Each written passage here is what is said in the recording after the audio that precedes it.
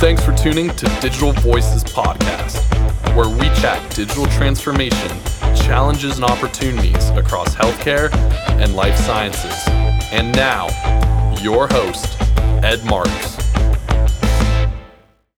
Hey, it's Ed here talking Digital Voices. So glad you joined us for this podcast.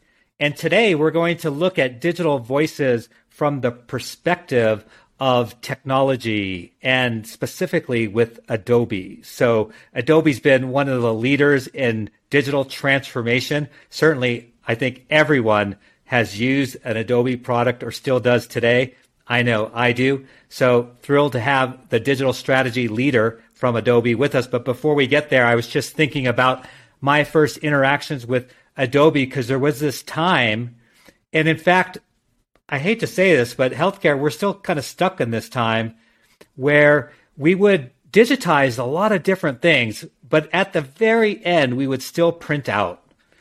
We would still have a printout, and then you had to sign it. And then you'd have to scan it, and then get it back into the whatever the single source of truth or the database was. And Adobe came out with this amazing capability, and then they had an app for it where you could just sign documents electronically. So it made no sense, right, that you would have digital documents that you would then print out and have people sign, only then to redigitize them and try to match them up with the original book of record. So it's crazy. So I've always been thankful to Adobe for that simple, yet, I can't say career changing or life changing, but it made things a lot more simple. And that's really the goal of digital, is to really simplify the complex. And still today, I hate to say it, but there's some organizations where you still do that. Everything's digital, except you still print out certain documents. You can't electronically sign them. And it's not a good experience. And so thankful to Adobe for, even though that's just one very small thing that Adobe does, thankful for that. So that's my sort of first experiences with Adobe. So our guest today is Frederick Bay. And Frederick, as I mentioned, is the lead strategist for all things digital, but also has a unique background in that he came from pharmaceutical industry as well, having done some work at Pfizer and a lot of consulting. So Frederick, welcome. It's great to have you. Thank you so much. It's great to be part of the show. And Frederick, part of the shtick to this show is we ask first about music, because everyone, that's kind of a universal language, is all about music. So tell us about your musical taste. What do you like to listen to when you chill or have downtime? Yeah, I have a pretty eclectic taste, but lately I've been listening a lot to Pink Floyd. That's something I listened religiously to as a teenager. Then I stopped for many years until some months ago, I guess because of COVID, in a spate of nostalgia, I revisited the music that I used to listen to and refound Pink Floyd. So I've been listening to a lot of that lately. No, that's great. No, I'm a big, when I was in school, not to date myself, but I think it was The Wall was the big album of the year. Pink Floyd's great. Very creative musicians. They definitely were different than a lot of their peers at the time. So, Frederick, what would you say is your life passion or mantra? Maybe it's could be life, could be business, but what is that one sort of North Star that you sort of cling to, that you hold true? Yeah, I think the red thread in my life and what really energizes me is learning new things and finding answers or new solutions to important problems. Right, so I worked in physics, and we can get to this later, and that's what drove me into physics and physics research. And also what's really energized me about healthcare and life sciences.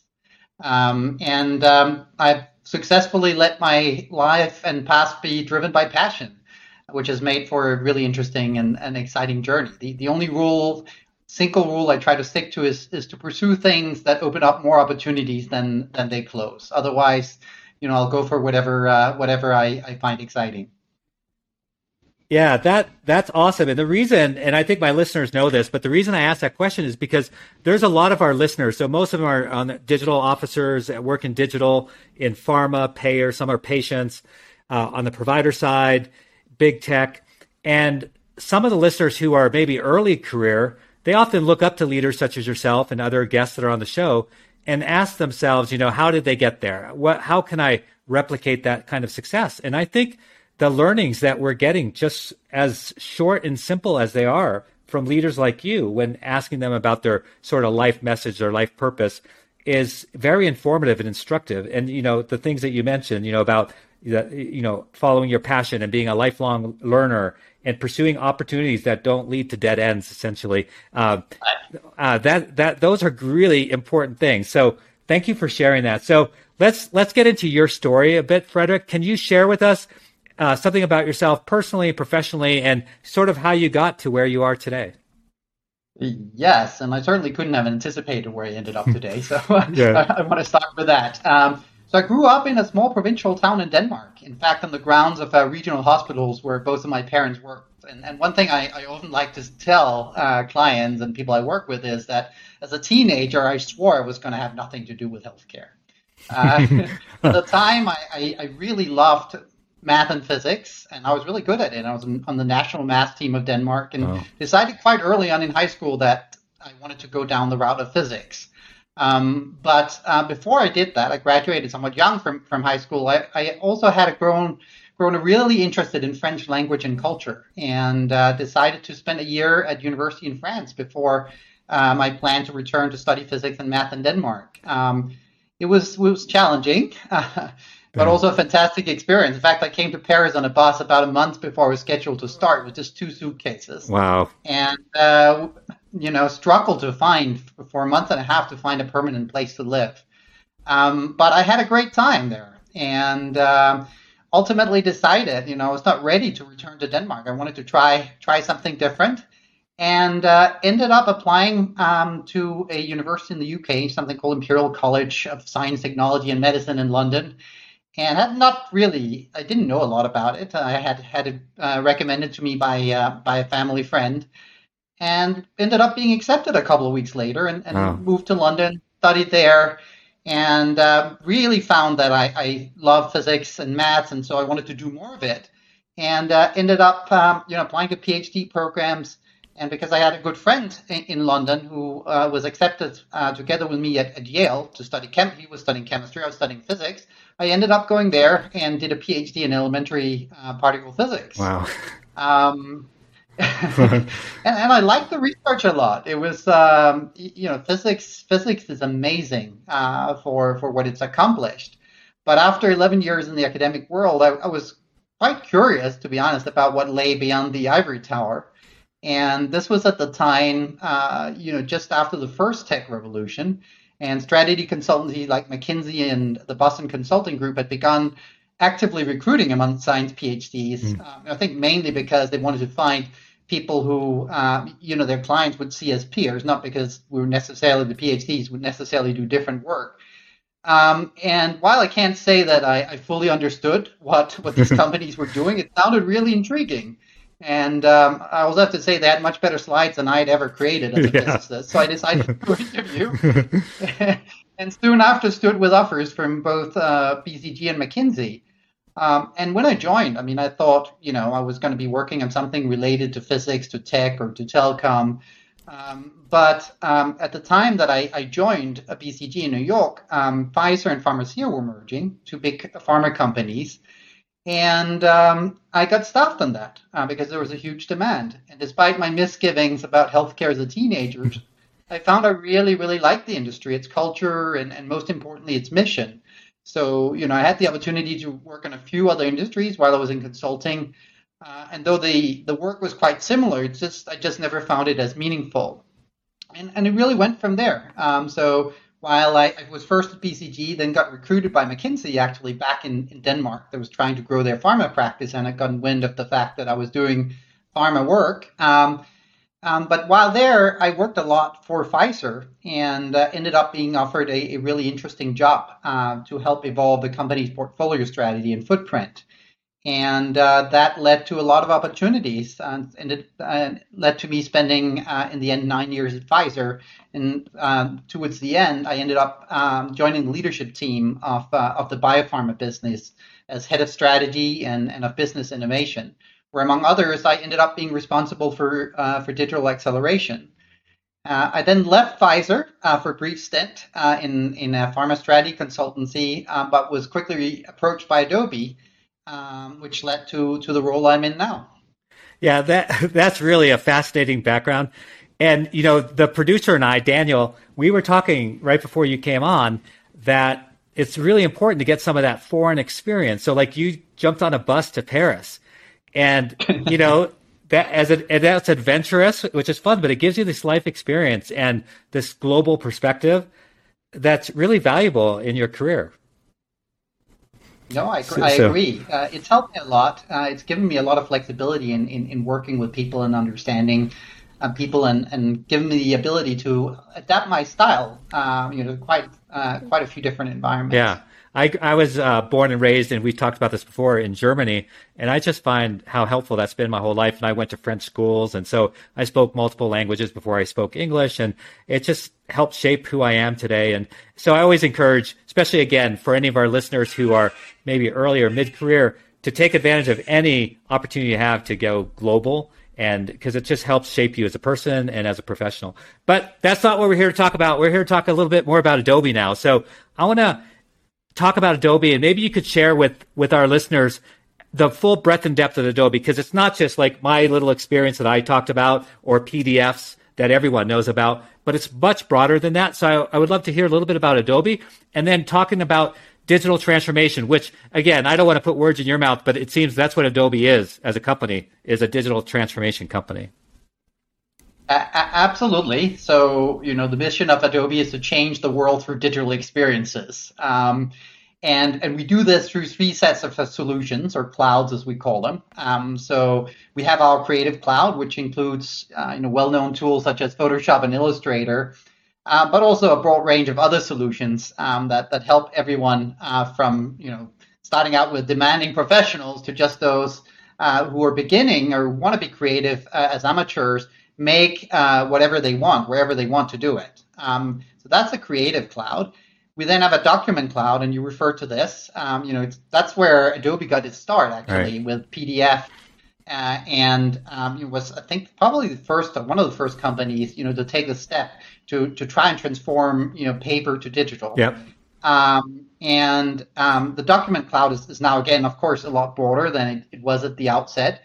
And includes tools for people to scan, edit, share, sign documents anywhere and any time. So be it on your desktop, be it on your mobile phone or any other device.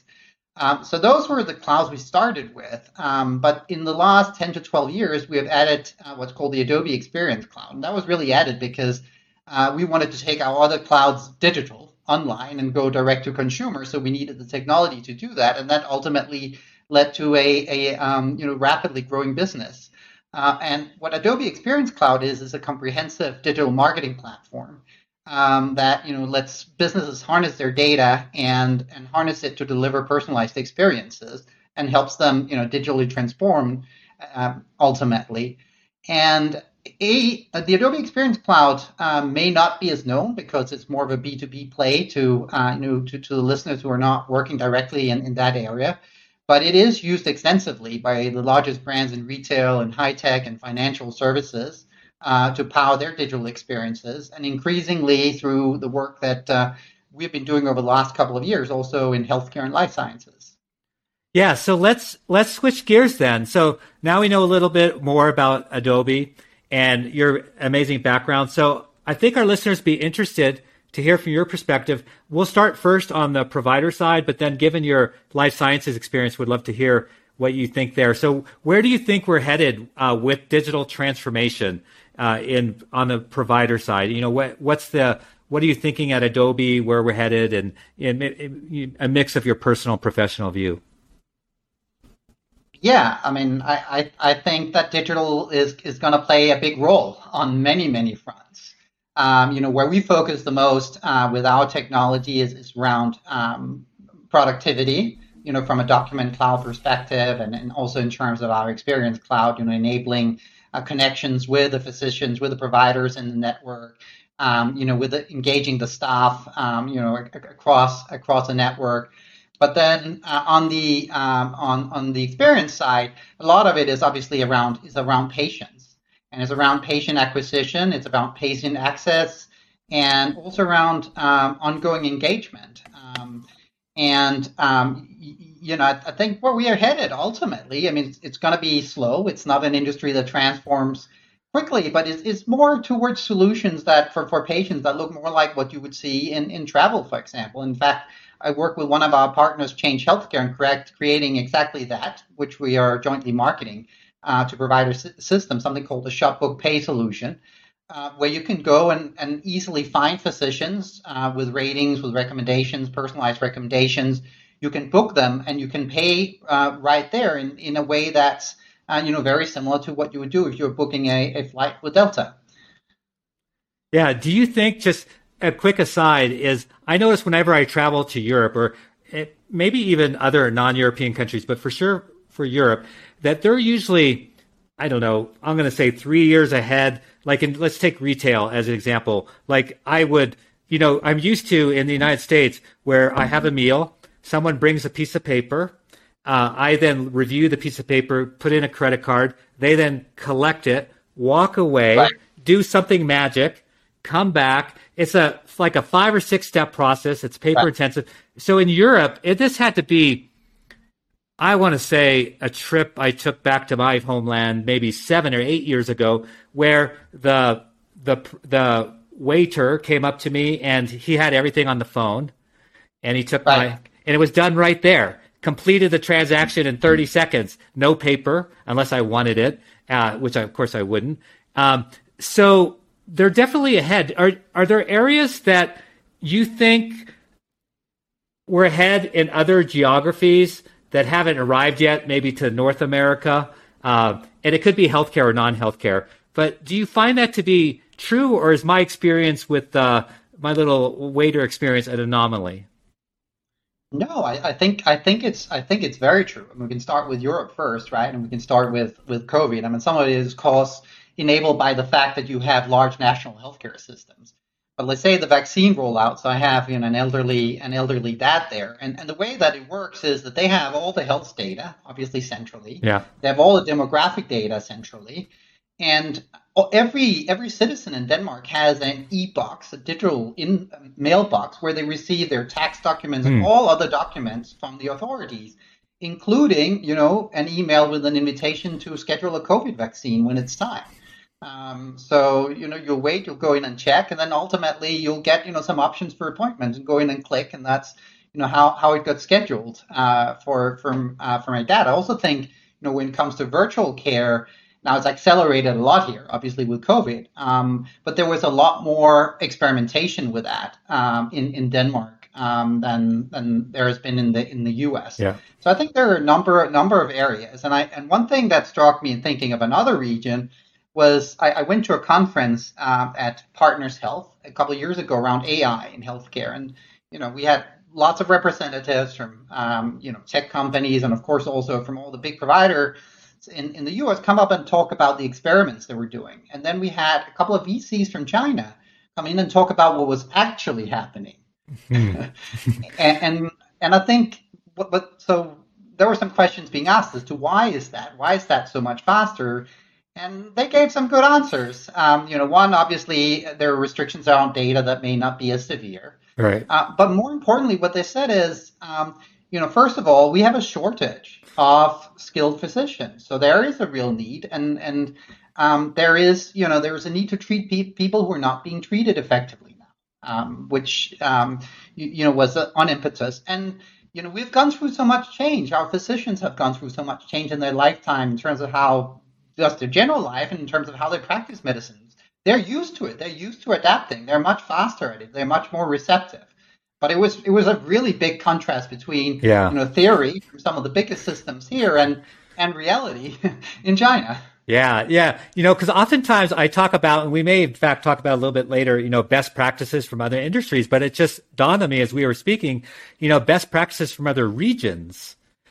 So we always think that, from a North America centric point of view, we always think that we're perhaps the most advanced, but indeed we're not. And I think, yes, you're right. By requirement, some other regions in the world, they have to leapfrog.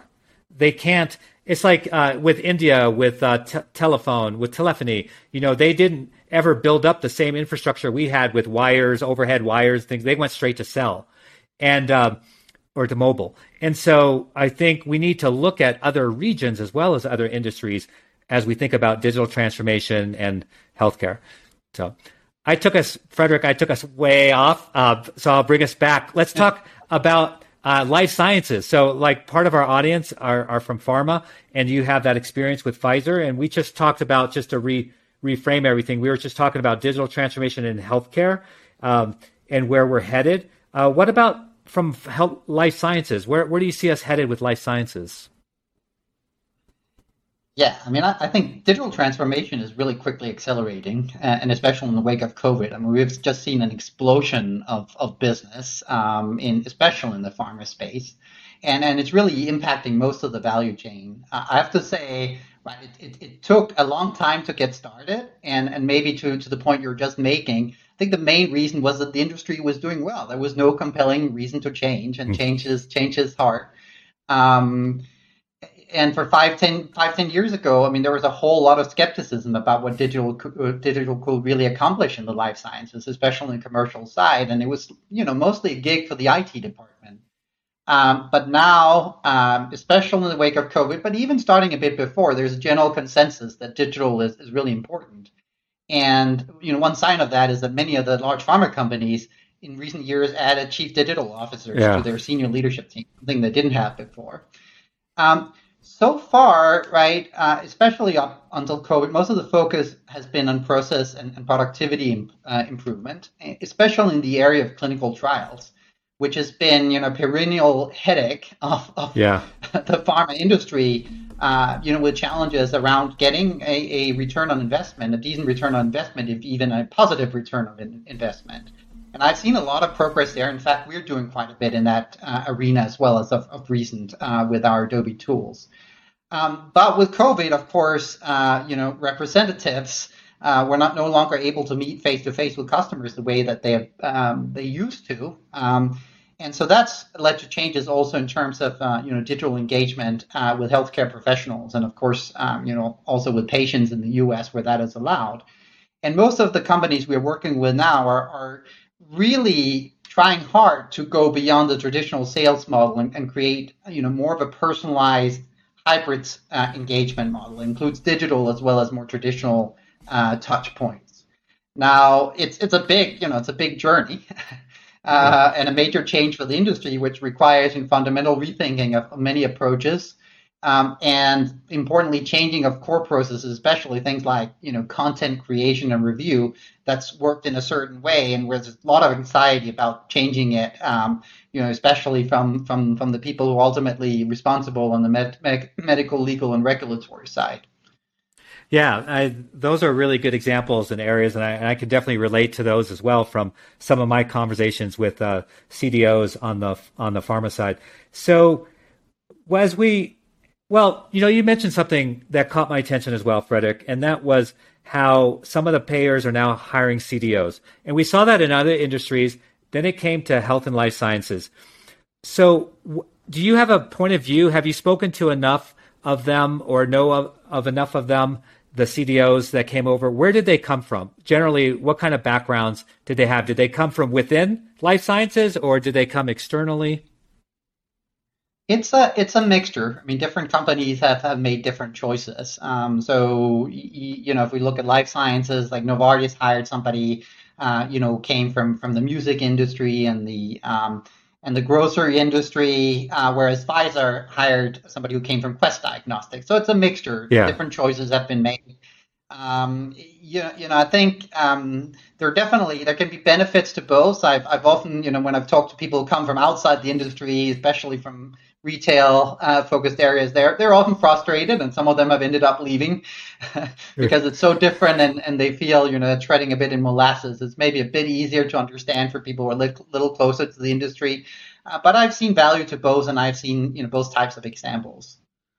Yeah, it's the same on the provider side. So I have several friends who just rose up within the provider side to become CDOs, and others have come from outside, including the CDO of Walt Disney came over to serve as a CDO of one of the bigger health systems in South Florida. So yeah, what I always tell people is learn.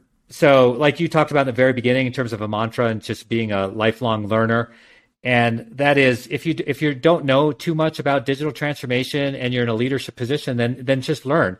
And then you can always bring in others from outside of your industry who have some experience to help round out your team and be more cross-functional.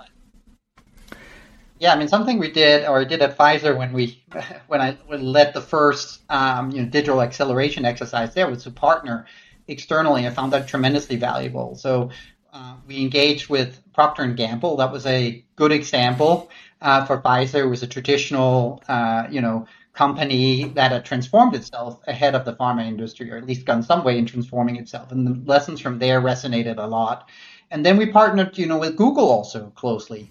And we actually set up a program where we sent, some of our young, most energetic marketers for what we called an externship for a week to Google, where they would take problems that they were facing, business challenges, and work with Google personnel to solve them. And we actually got quite a few ideas out of that, as well as a lot of energy and a lot of inspiration. Yeah, that's a great example that we've not shared before. So thank you for bringing that one up. And it reminds me, going back to our common European roots, I don't know what it was like in Denmark, but I bet it was similar. Definitely in junior high, you had already spent an exchange. You already were on an exchange program to another country for a week, and sometimes longer. So we went to France and did exchange. I don't know if it was the same in Denmark or not. Did you do such programs at a young age? I haven't personally. Okay. We traveled with school, but I haven't done exchange programs.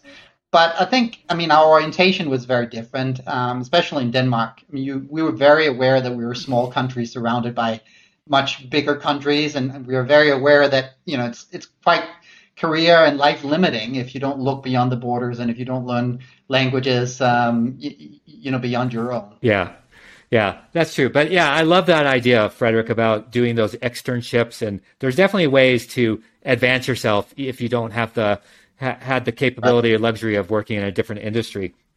So as we wrap up, I just want to talk about, and we hit on some of these already, so any sort of other best practices. Adobe works in every industry, and we already talked about a few different best practices, but is there anything else left, Frederick, that perhaps we haven't talked about where other verticals or other companies are doing some pretty advanced things that you see at Adobe and that might work in healthcare?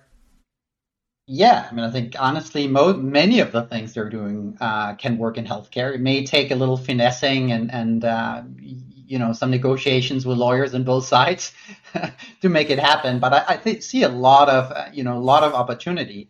When I talk to my retail friends, right? They do personalization, but they don't have nearly the data that we have, for example, in pharma space on HCPs. It's a bit scary. I hope the general public doesn't quite understand what we know about our customers. Yeah. But you can afford to be because of the value, and you're able to, because of the data, to be extremely targeted and actually create individual journeys, for physicians, and similarly with patients. If you have, that's true in the provider space too, but also if you have patients who are on a cancer drug or an immunology drug, they have tremendous value, and you can engage them, basically one-to-one, and you have lots of information to do that with. Now, again, there are restrictions, HIPAA restrictions and other restrictions around privacy, but there's tremendous opportunity to engage. Yeah. And I think you're right. I think the common theme that we've been talking about is really the experience, and how do we take all these digital transformation capabilities and really focus it on the experience of that patient, their family, also the clinicians that are involved. And then on the pharma side, a lot of it is very similar. So this has been super, super informative. I've really enjoyed our conversation, Frederick. Thank you for being part of the dialogue. No, I've enjoyed it a lot. It's a lot of fun to discuss these topics, and I'm really optimistic, I have to say, about the future of healthcare. Right? I think it's our understanding of health and disease has traditionally been very limited. It's been very fragmented. I think the progress of digital, as well as the incredible progress in biology that we're witnessing, is really, really promising. And I've taken heart in COVID, in what I've seen in COVID, and the ability of the industry to change and respond when it really has to. It's been pretty amazing. It's certainly changed some of my beliefs about what pharma companies and other players are able to do. Yeah, Fredrik, it actually did the same for me because I've always been one of those individuals that was like, we're not moving fast enough. We got to move faster. You know, we need to digitally transform quicker and quicker. And healthcare, as we already stated, has sort of been a little bit of a laggard. But COVID did show just how resilient and how agile both the providers and the pharma companies have been. And it's given me a lot of renewed hope and optimism. And now we just have to keep that inertia moving forward and not let down our guard and go back to the way things were comfortable. So excellent, Fredrik. Yeah. Well, we're thankful for companies like Adobe as well that help push us and bring new ideas. So again, thank you very much for your time. Thank you for the opportunity. All right, that wraps it up for Digital Voices. Hope you found this conversation as both encouraging and enlightening as I did. Come back, spend more time with us the next time we drop a pod. Take care. Hi, this is John Lynn from the Healthcare IT Today podcast.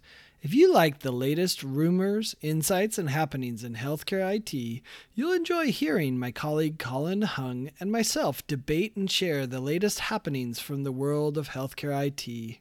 Find the latest episodes or dig into our archive at healthcareittoday.com or search for Healthcare IT Today on your favorite podcast application or YouTube. When it comes to healthcare technology, we love this stuff, and we can't wait to have you join in on the discussion of everything health IT. Thank you for listening to Digital Voices Podcast with Ed Marks.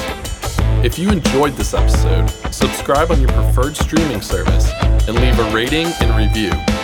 And most importantly, thanks again for listening.